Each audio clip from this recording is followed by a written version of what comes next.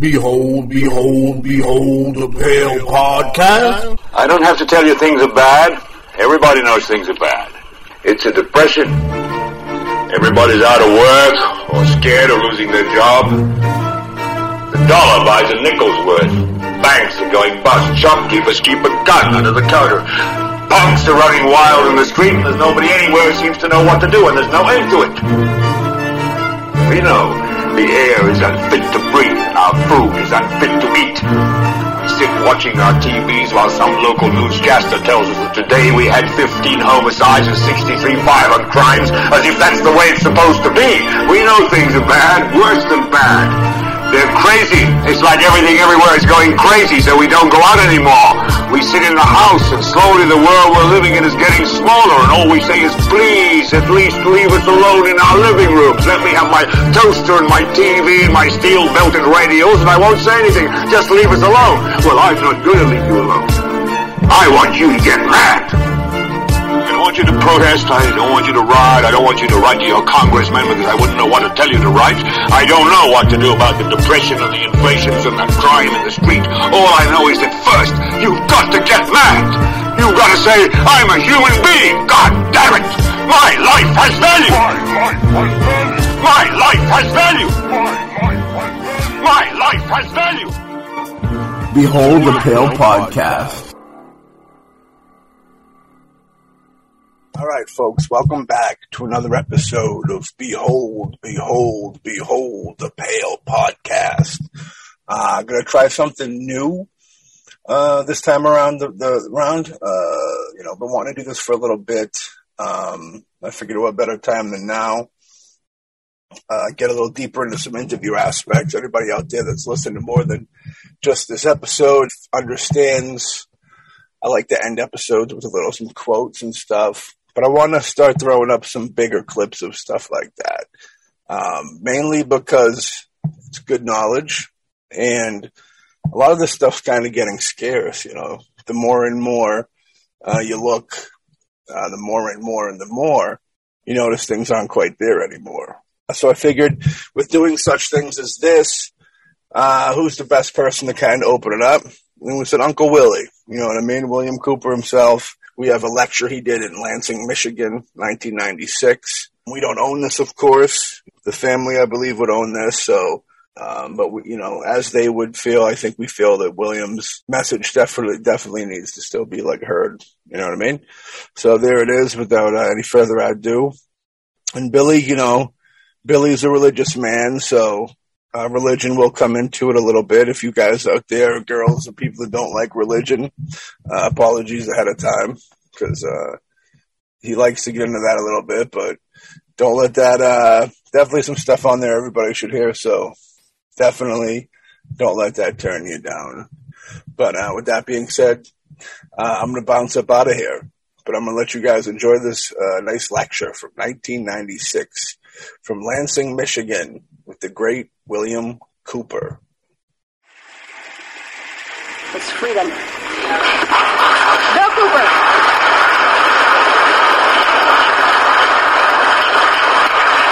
Thank you, Connie.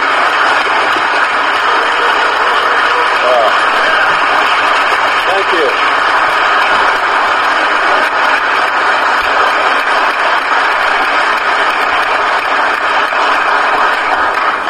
Well, you sure know how to make me feel very humble. Thank you so much.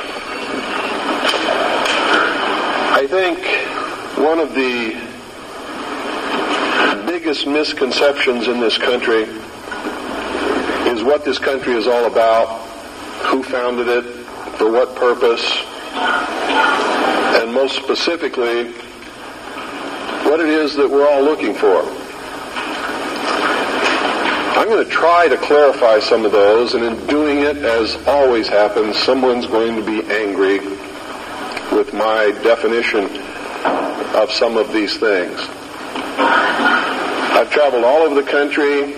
I've talked to probably hundreds of thousands of people individually over a lot of years. I broadcast a radio show that brings me thousands of letters every week.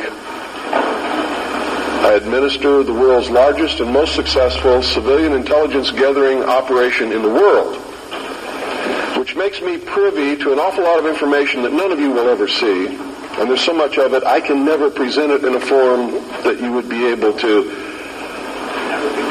look at it and digest it. So that puts a pretty big burden on me and the people who work with me in the intelligence service and in the CAGI News Service in order to digest this information, analyze it, and be able to present to you what we believe, and this is a subjective judgment, what you can digest and what you need to know at that particular time. And in doing this, digesting all this information, reading all of these letters from people of every kind of background that you can imagine, every race, every religion, every kind of agenda. Believe me, there's an awful lot of agendas going on in this country that are dangerous to Americans. Being promoted by people who claim to be Americans, who claim to be patriots, and who claim to be doing the best for this country, including those who want to destroy it and bring about a one-world totalitarian socialist government. They sincerely believe in their heart they're doing the right thing for humankind. You see, nobody gets up in the morning and sets out to do evil. Nobody consciously does that. I've never met any person in my entire life who said, I'm evil, I'm going to do evil things, I like to do evil things, I want to do evil things. They don't exist, in my knowledge. They may exist somewhere, people like Jeffrey Dahmer. And I believe that even Jeffrey Dahmer probably rationalized what he was doing in his own mind to make it right. Isn't that the way we all do things? Even if we do something wrong and we know we're doing something wrong, don't we attempt to rationalize it in our own mind and to our friends to justify what we're doing? So I believe it's a great fallacy to set out to brand those whom we disagree with as being evil people. The result of their actions we may perceive to be evil. We may perceive it to be bad. But I guarantee you those people don't see it that way. And when we present ourselves to them in that light, we're good and they're evil, do you think we have a chance of getting them to listen to us? Not on your life. It's not going to happen. So I think we have to change the way we talk. We have to talk to them in a different manner. Now don't take what I'm going to tell you standing up here today and compare it to what I say on the radio and expect the two to concur. Because when I'm here, I'm just Bill Cooper. I'm talking to you from my heart. When I'm on the radio, I am on a mission. And that mission is to slap people upside the head and wake them up and even make them hate me, if that's what it takes to get them to go examine what I'm telling them to find out that it's right. You see, I don't care how it's done, as long as they wake up. If I have to be the bad guy that they're going to hate for the rest of their life, that's okay with me, if I wake them up. But when I'm here talking like this, that's not my mission, because you're awake already or you wouldn't be here. You see? There's a difference between the people here and the people that I'm talking to over those airwaves. Big difference. An awful lot of you are steady listeners of the Hour of the Time and have been probably for many years. And when I'm talking on the radio, I know who you are and I'm not talking to you. And I know that when you're listening and I talk about the sheeple, the stupid sheeple, it doesn't make you angry. You know why? Because you know you're not stupid sheeple, don't you? The person that gets angry has verified that I was right. Because he wouldn't get angry if he didn't know in his heart that he's a stupid sheeple. You ever been walking down the street and somebody comes running out and says, bank robber, stop that bank robber. Do you start running? Why don't you start running? Because you're not the bank robber, right? Do you get angry? No. Do you pay attention most of the time? If you're from a big city, chances are you don't even look around. Right? Now, if you're from a small town where I'm at, people will come running out in the street to see the bank robber. because it's a small town and not much excitement goes on there, unless the IRS comes to mess with me. So, what I'm going to talk to you about today comes from my heart, from my experience in life, from playing this role as messenger, which I take very seriously, from my efforts to wake up the American people, from my family, from all the letters that I get, the people that I talk to, just like I've talked to many of you here today. I've learned some things, and I think these things need to be passed on to you. And I think you need to start examining yourself, your agenda, your mission. Who are you? What are you about? What do you believe about America? Is it true? Are you helping to divide us more? Or are you helping to bring us together? Do you really understand what this country is all about? And I know this is going to make some of you angry. That's okay. I know that it's going to open some doors for some of you. I hope that it'll bring us all a little bit closer together. And I hope that everybody, once you've examined your own particular agenda, will try to make it fit better into what we should really be doing. And I'm going to start off way back in history, folks, because that's really where it began.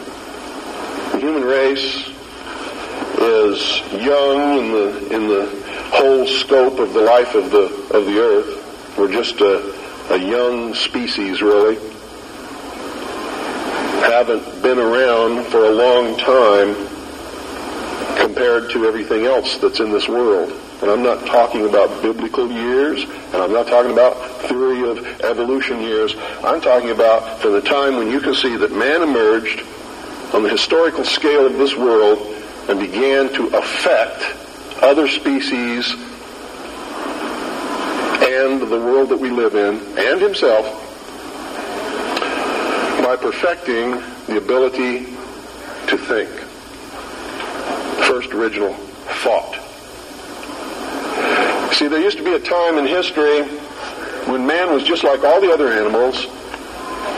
He didn't think. He didn't know good from evil. He existed and lived by instinct just like the other animals did. If you want to believe the record that we can look back and see written in stone. Okay? If you want to believe that there were creatures that ultimately became this thinking man that you see standing up here in front of you and sitting out there amongst you, didn't have this ability. Now, if you doubt that, read Genesis in the Bible and you'll see that it's confirmed there. Wasn't there a time when Adam and Eve lived in the Garden of Eden? They were not to think. They did not know good from evil. They were just there to take care of the garden. Is that correct? So this concept and the biblical concept agree. Man just enjoyed what God had put there and sort of took care of the garden. Any dentist will tell you that our mouth was not made for eating meat. So ancient man most probably ate vegetables and nuts and things like that. Roots. Doesn't mean that I'm telling you to become a vegetarian, because I'm not. You see, I really believe in freedom. I believe you should eat whatever you feel like eating. That's your business. But that's known to people who study these things as the age of innocence. Something happened that brought man out of that state, and if you're talking from a biblical reference, out of the Garden of Eden and into the world. He wasn't innocent anymore. He understood that he was naked, and that his partner was naked. He could think. He could look around. He knew when something was good and when it was bad, just as we all do here. When somebody comes up to me and says, well, how do we know which is the right way to go? I know that person is setting me up to justify his bad deeds, and I won't do it. always know. We always know which is the right way and which is the bad way. The bad way sometimes feels better, so we may choose that way and justify it by rationalization in order to make ourselves feel better about the bad that we did. In the mystery schools, they refer to this mystical time of coming out of the age of innocence as the Luciferian philosophy. I've tried to illuminate you with this for years on my radio broadcast. In the Bible or in the church, they talk about the fall of man. Same thing. There's only one difference between the Luciferian philosophy and the fall of man, is that those who talk about the fall of man believe in God, whether or not they believe in a Savior, they believe in God. The ones who believe in the Luciferian philosophy do not. Now here's how that works. In the Bible we're told that Eve was tempted by Satan to eat of the fruit of the tree of knowledge of good and evil. God had commanded Adam and Eve not to eat of the fruit of that tree. If you do, ye will surely die. Isn't that the commandment? Lucifer, through his agent Satan, on the other hand, told Eve, God lied to you.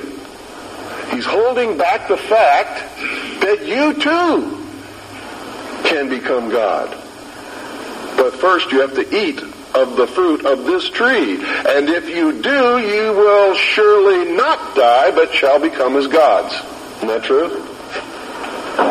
So, from the religious aspect, we see that as the fall of man because man disobeyed God. We see that as the subjugation of the woman beneath man, where she had originally been the partner. Now she is subjugated beneath man because she was the agent of man's downfall. Is that correct?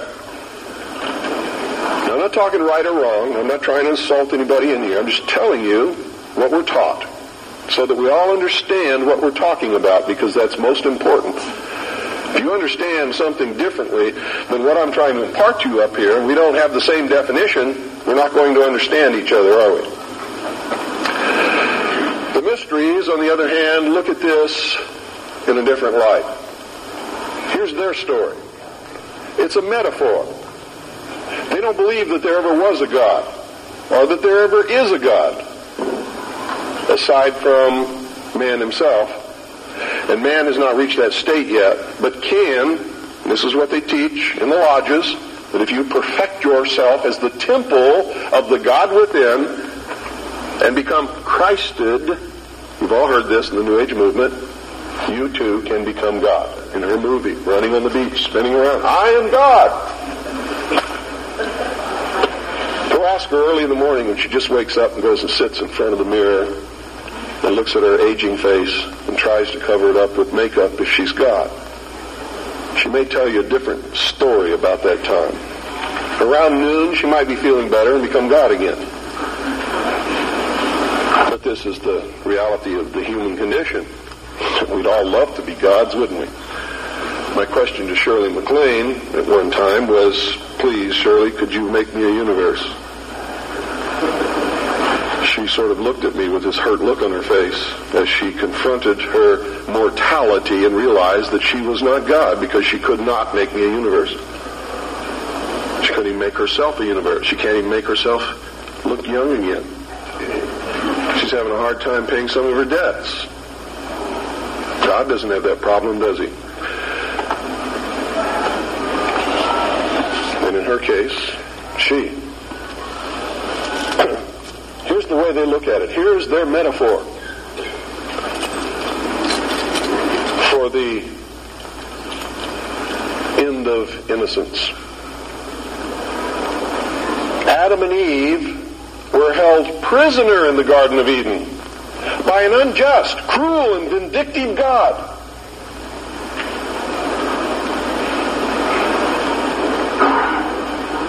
Until Lucifer through his agent Satan, set man free from this garden by giving him the gift of intellect. Through the use of intellect, man will conquer the earth, will conquer nature, and will himself become God. It's taught in every Masonic temple in this land. Every secret brotherhood, every secret society, every mystical temple, every occult organization teaches the Luciferian philosophy. They do not believe in Lucifer. They do not believe in any entity called a devil, and they do not believe in God. It is a mistake for you to assume that they do. They are atheists in the strictest sense of the word. They are humanists. That's their religion. At the highest level, their goal is to create a world in which the adepts, the 1,000 points of light, working behind the veil to create the culmination of the great plan, can realize the ultimate happiness for mankind. That's why they don't oppose pornography. That's why they don't oppose certain crimes. That's why they say you should not be put in jail for the rest of your life for murder or anything else. There should be no death penalty, because it was a learning experience. And having gone through that learning experience, you're a better person now. This is what they teach. They believe punishment for these crimes is nothing more than vengeful retribution, which is wrong in their eyes.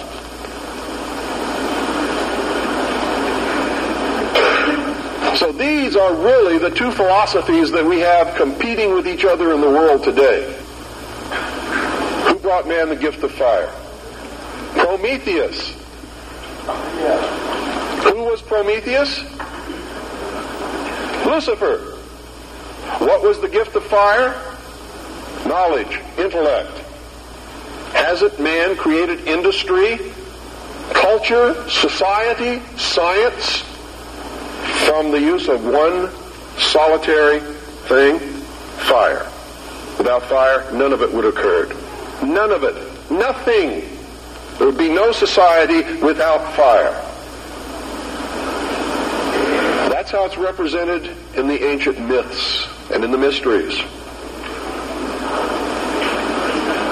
How art thou fallen from heaven, O Lucifer, son of the morning? What is it represented as? A bolt of lightning struck a tree. The tree burst into flames. Ancient man, if you watch the movie Quest for Fire, rushed up and grabbed one of the burning branches, and it burned his hand, and he let it go. He probably didn't go any farther than that the first time. Second time, he may have found a deer that had been roasted by the heat of the fire in the forest, and being hungry, maybe he partook of some of that meat and found that it tasted pretty good. Also, the fire was warm and didn't get cold at night.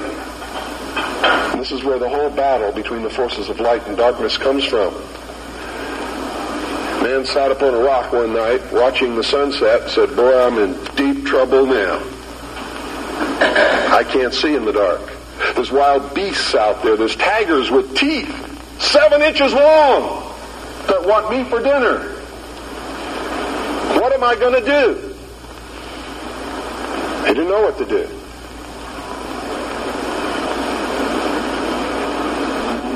Neither would many of us put in that situation. But we would know one thing: we're in deep trouble. And so for a good part of his history, man sat huddled in the darkness in some place that made him feel secure, waiting to be saved. Now remember, folks, I'm not telling you what I believe. I'm telling you what is taught in the mysteries. I'm telling you what our enemies believe. Make no mistake about it, they are our mortal enemies. They want to see us wiped off the face of the earth.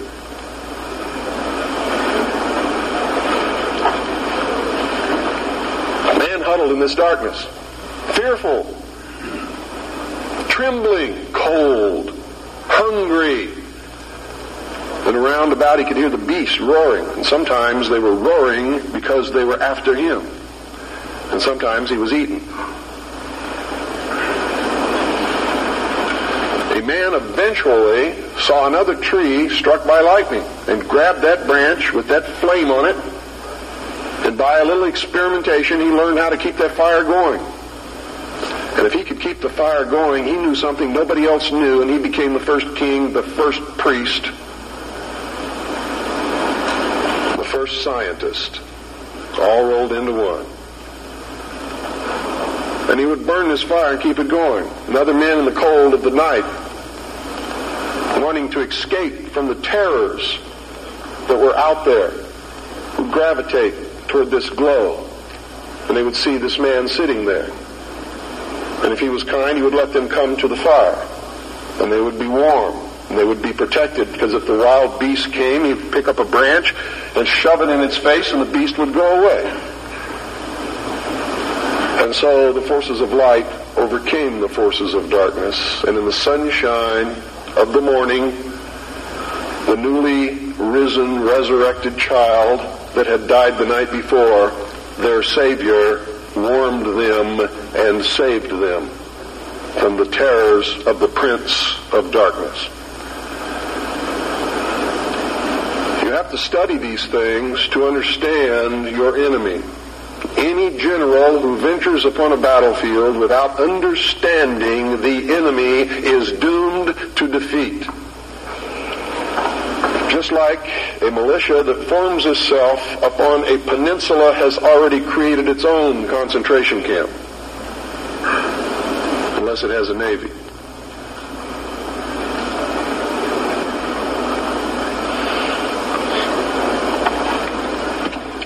Damn good militia, I might add.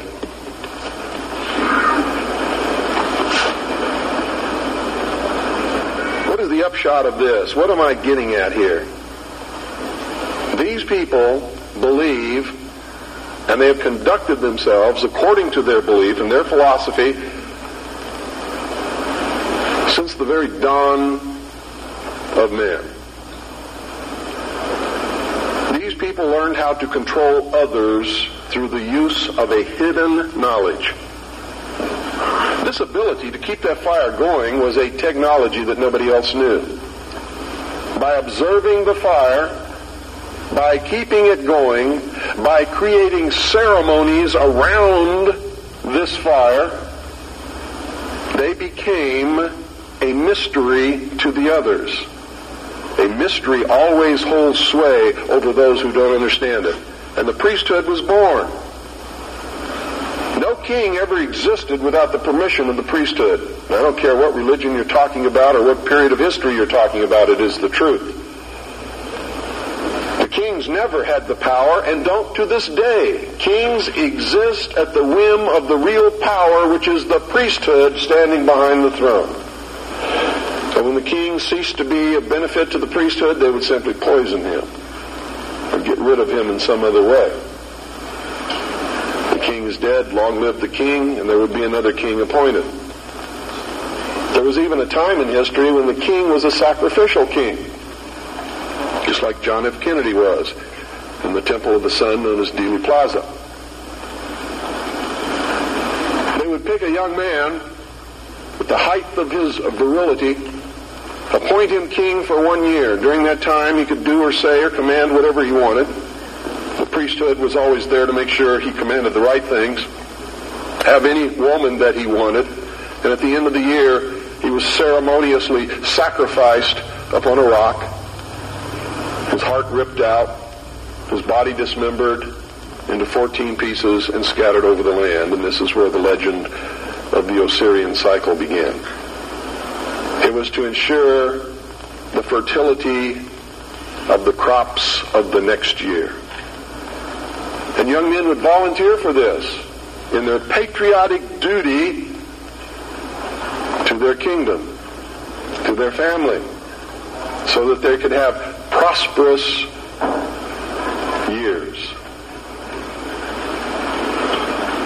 Much much as our young men may volunteer to rush out over the water to a place called Kuwait or Iraq and die in the godforsaken sands of a place that nobody can even find on a map, I never heard of until it happened, all so that he can be called a patriot, someone his family can be proud of. It escapes me how they can ever arrive at these conclusions, but they do, and the priesthood always takes the most advantage of this willingness to sacrifice oneself upon the altar of his country. The problem with it is, it's very seldom really for the country. It's for the advancement of the agenda of the priesthood, whoever the priests happen to be at the time. Am I attacking the church? You better believe it.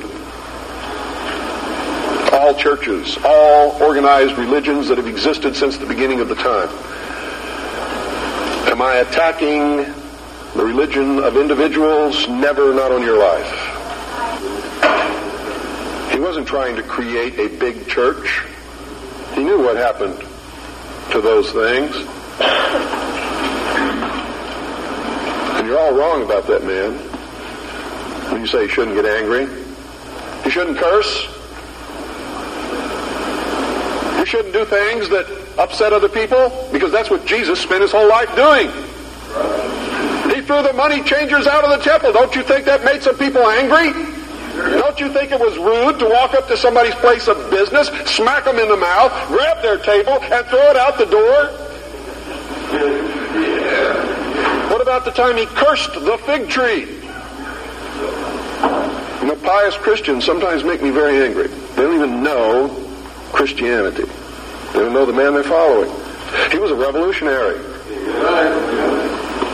He was a dangerous man. And by God, so am I. And so should you be. This country was founded by dangerous men. And the moment the people in this country cease to be dangerous men, it's going to be the day we cease to have a country. Their whole goal with this philosophy is to teach all men and women that the only end of life is to seek the utmost pleasure and happiness that you can get out of it, because when you die, there's nothing else. That's what they teach. That's what they want you to be. They don't want laws against sexual promiscuity. That's why they don't want families. That's why they don't want marriage. That's why they encourage homosexuality. There's a method to their madness. There's really not much method to yours, because you're operating from a place of ignorance. And until you change that, you're going to be bumbling around, bumping into each other, saying and doing the wrong things, not understanding the nature of your enemy. And if you don't understand the nature of your enemy and the weapons they use, you cannot fight that enemy. You can't fight the battle. You shouldn't even be on the battlefield. That's why you're losing the war. And don't tell me you're not, because I'm in a place of great knowledge about who's winning and who's losing this war. And I can assure you, you're losing the war. Doesn't mean it can't be turned around. But it'll never be turned around until you learn what you need to know. You don't even recognize half the weapons that they use against you. And some of them seem so insignificant that you don't even try. They want to create a world where everybody is happy all the time, doing all of the things that, if you're from a good religious upbringing, is wrong to do. you're not from a religious upbringing, but you have a good brain and you understand the purpose of morals and ethics, it's still the wrong thing to do. If you're a thinking person. And then the priests had an army. Oh boy, weren't they happy with that? Their whole purpose throughout history has been to teach a small number of people how to become adept at controlling everyone else and presenting their societies as desirable to the profane, so that you'll go knock on the door and say, hey, can I be a member and be initiated? With the promise of learning some great secret. What is that secret? The secret is what I have just told you this morning. The secret is how to control everybody else. And you never understand how to control everybody else until you get to the top of this pyramid of initiation. Most people never make it past the third step. All above that are carefully chosen and nurtured and taught. And Americans for all these years have been looking around for the enemy. They've never been able to find an enemy. So those who control them were able to control them even better by giving them an enemy. That's what Stalin and Churchill and Roosevelt determined at Yalta. Who was going to be the enemy post-war? Turned out to be Stalin. And there was going to be this phony Cold War so that the population would never discover the real enemy. And I'm talking about the population of the Soviet Union as well as the rest of the world. You see, the enemy has always been here. It's your uncle, your aunt, your father, your mother, your brother, your sister, your nephew, your nieces who belong to the fraternal orders collectively known as the mysteries. The very highest degrees of which, combined together, make up a secret order known as the Illuminati. Their goal is to destroy all existing religions save theirs, all existing governments save theirs, and shackle the mob in a system of eternal oppressive debt chained to a computer for the rest of their life, and a propagandized world to make them believe that they are happy in this system. Now, do you think they're succeeding? Yes. Haven't I described to you just now exactly what is going on in the world today? Yes, they're succeeding. They're succeeding because the American people don't understand their enemy. They don't even know what's happening. People were extolling the virtues of Pat Buchanan and actually considering voting for that man for president, and he sent them all a postcard. And on the front of that postcard, he identified himself as a high priest of the mysteries. Because on the front of his Christmas cards that he sent to all of his followers was the penis of Osiris, the phallus, the obelisk, with a nice red bow tied around the base which represented the testes. You know what he was saying to you? Are there any children in here? He was saying, he was laughing at you. And so was every other member of the Illuminati.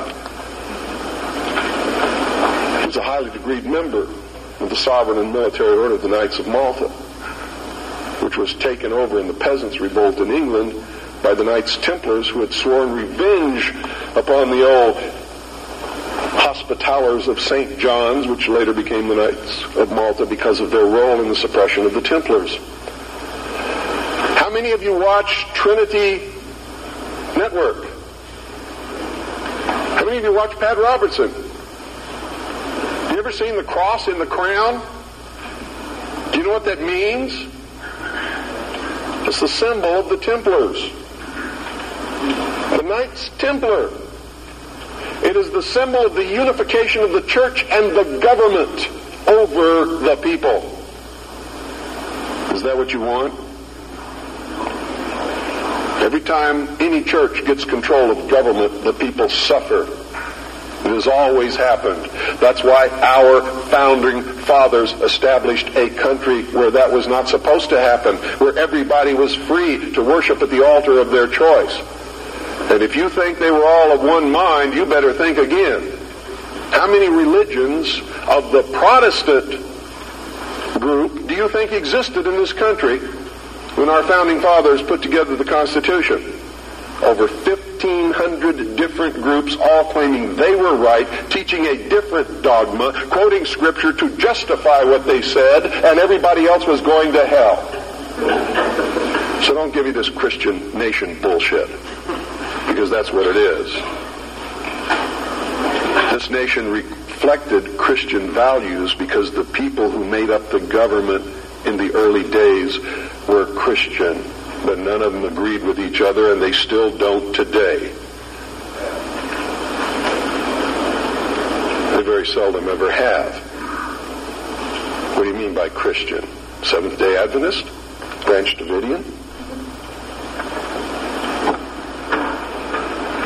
We need to do some serious evaluating, some very serious checking out of agendas.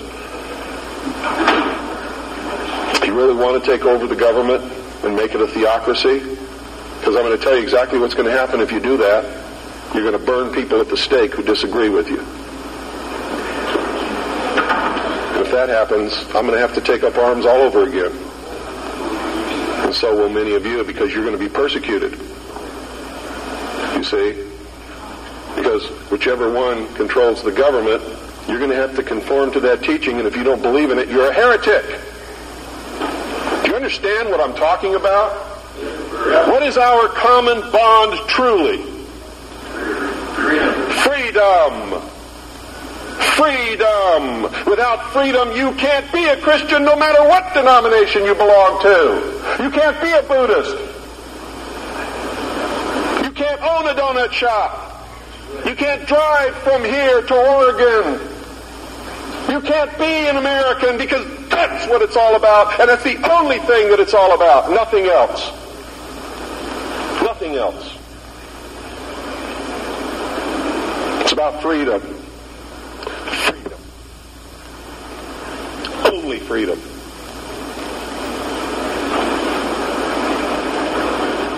It means you have to let other people be free, even if they disagree with you. I had a tremendous admiration for the courage of those two communists who had the guts to walk up with their little communist sign and their communist flag. Two of them, young people, all alone, in that sea of America, militia, uniformed patriots. And I saw people who wanted to kill them.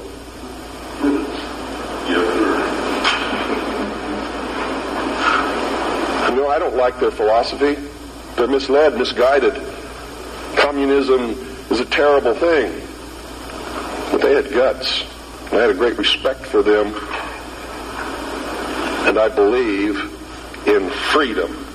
Which means there is no way in the world that we could have had that meeting on your State House grounds this morning unless they had the right to do what they did. Then you had better understand that. Because if you stop them from having their freedom to make their political statement, you have stopped yourself.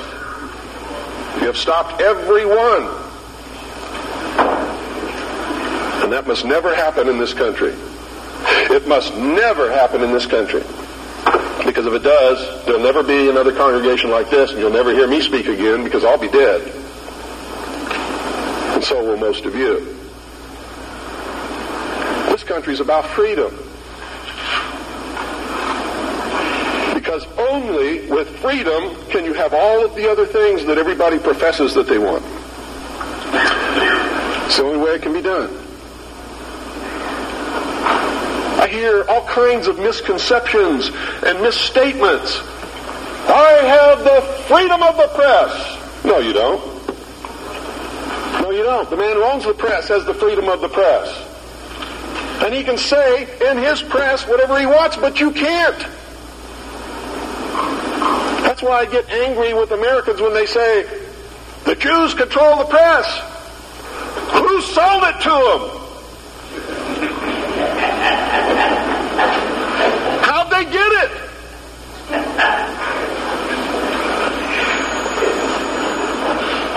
You want the press? Start a press. You want to be on the radio? Do it. But stop whining. Stop bitching. Stop complaining. That guy that owns the press, that's his press. He can do with it what he wants. Just like you do with your car what you want because it's your property. He doesn't owe you anything unless you've got a contract with his signature on it that says he will print what you say.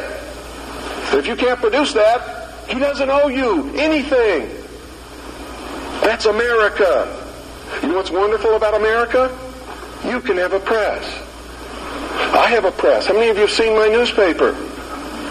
That newspaper's no joke. It makes congressmen cringe when they see it. It scares the hell out of the enemy. You too can have a radio show. I'm going to teach you how just here in just a couple of minutes.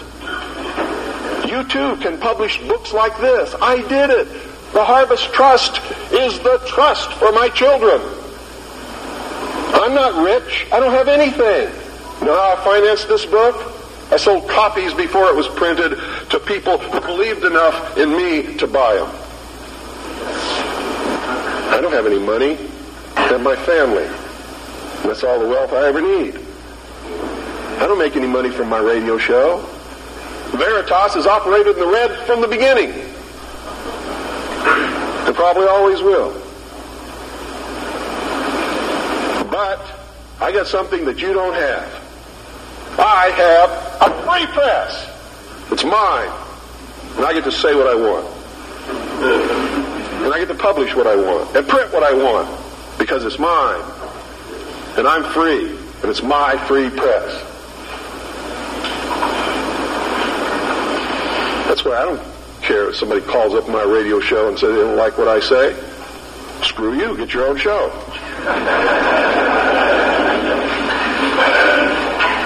I don't care that they complain because I won't let them talk on my radio show. Screw you. Get your own radio show. This is mine. It belongs to me. I don't have any contract with you. I don't owe you anything. I was speaking in California one time. A lady stood up in the middle of the crowd and said, "You make me so angry. You're a terrible man. Why didn't you tell me this years ago?"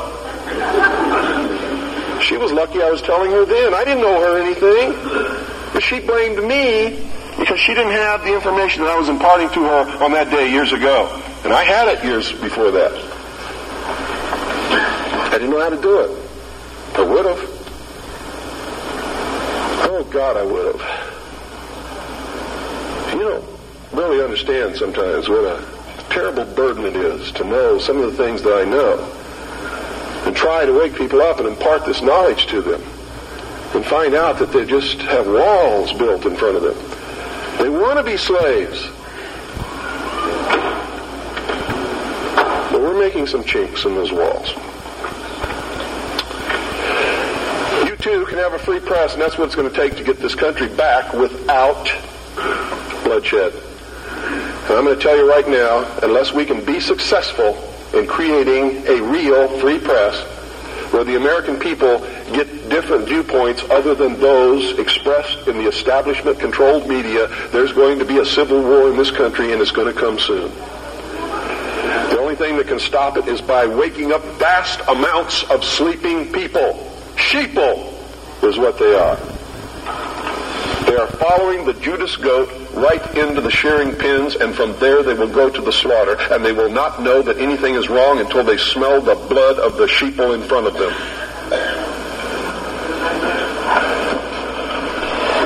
Anybody can publish a newsletter or a newspaper. Anybody.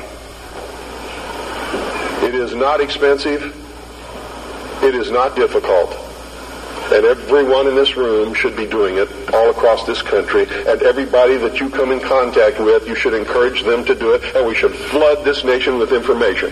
Not rumor, not opinion, not bullshit. documented fact. Everything you print must be documented. If it's not, eventually people will stop reading your newsletter or your newspaper. Because all they have to do is check out a few things and find out it's not true, and you're finished. You must publish only documented fact.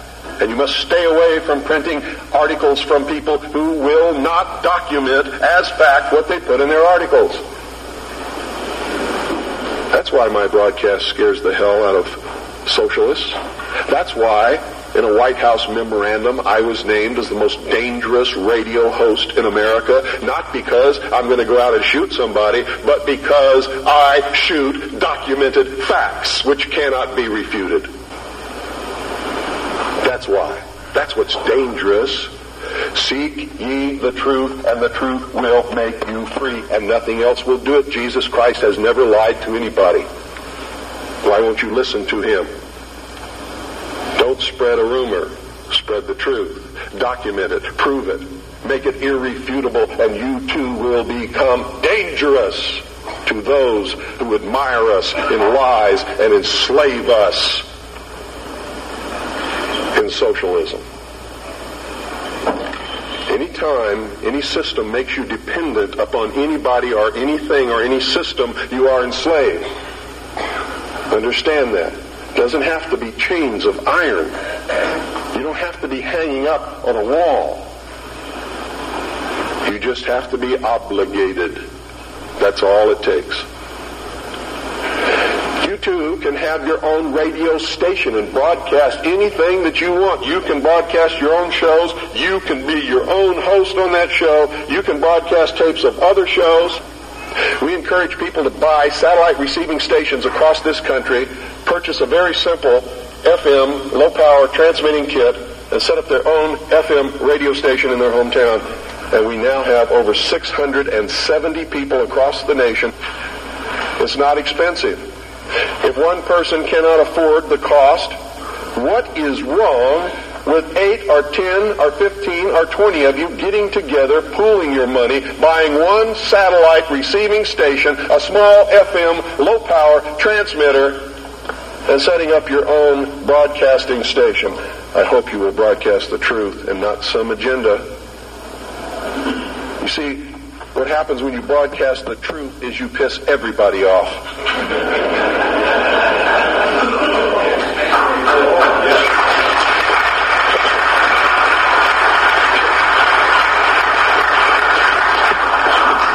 If you don't have my address, I want you to write it down. It's the Harvest Trust. P.O. Box 1970. I'll repeat it a couple of times. Eagar, Arizona. Eagar is spelled E-A-G-A-R. Arizona 85925. That's the Harvest Trust. P.O. Box 1970. Eagar, Arizona 85925. If you have purchased Oklahoma City Day One, it's on the back cover at the bottom.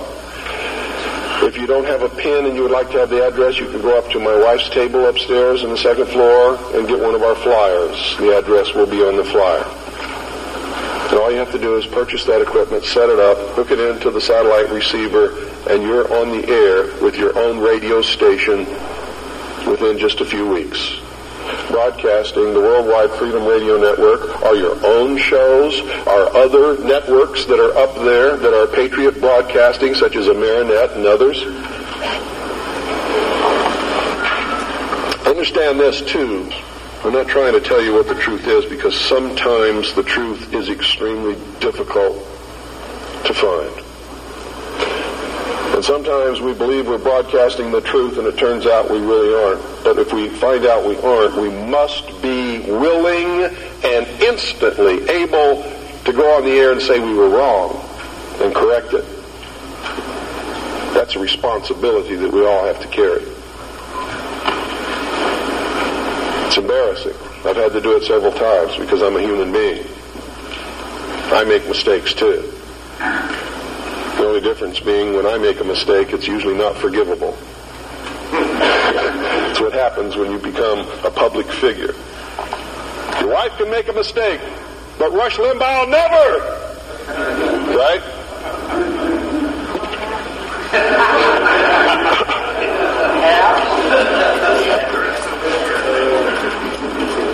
I want you all to get interested in this.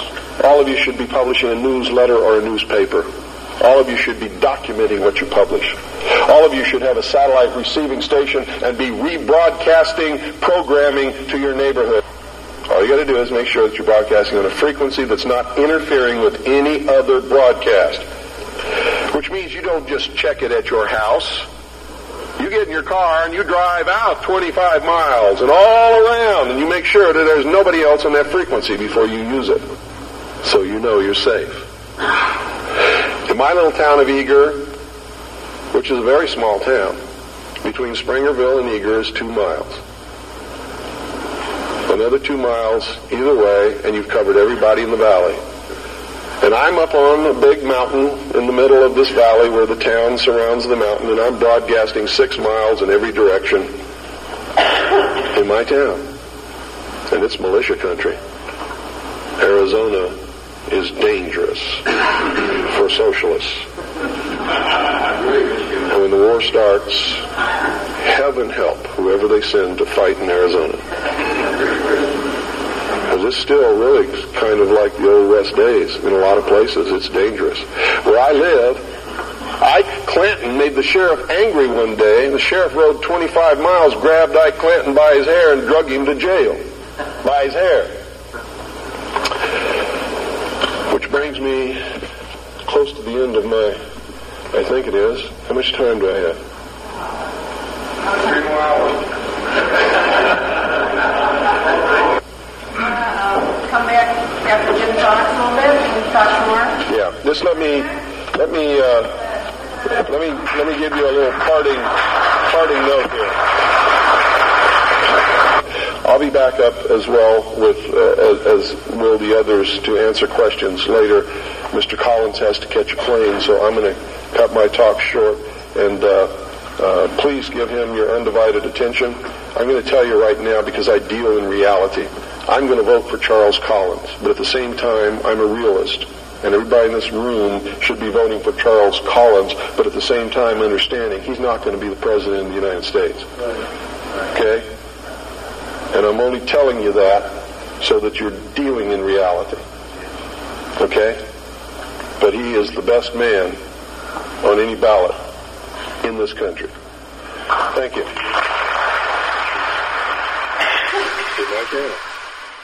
And it's militia country. Arizona is dangerous. Behold, behold, behold the Pale Podcast. I don't have to tell you things are bad. Everybody knows things are bad.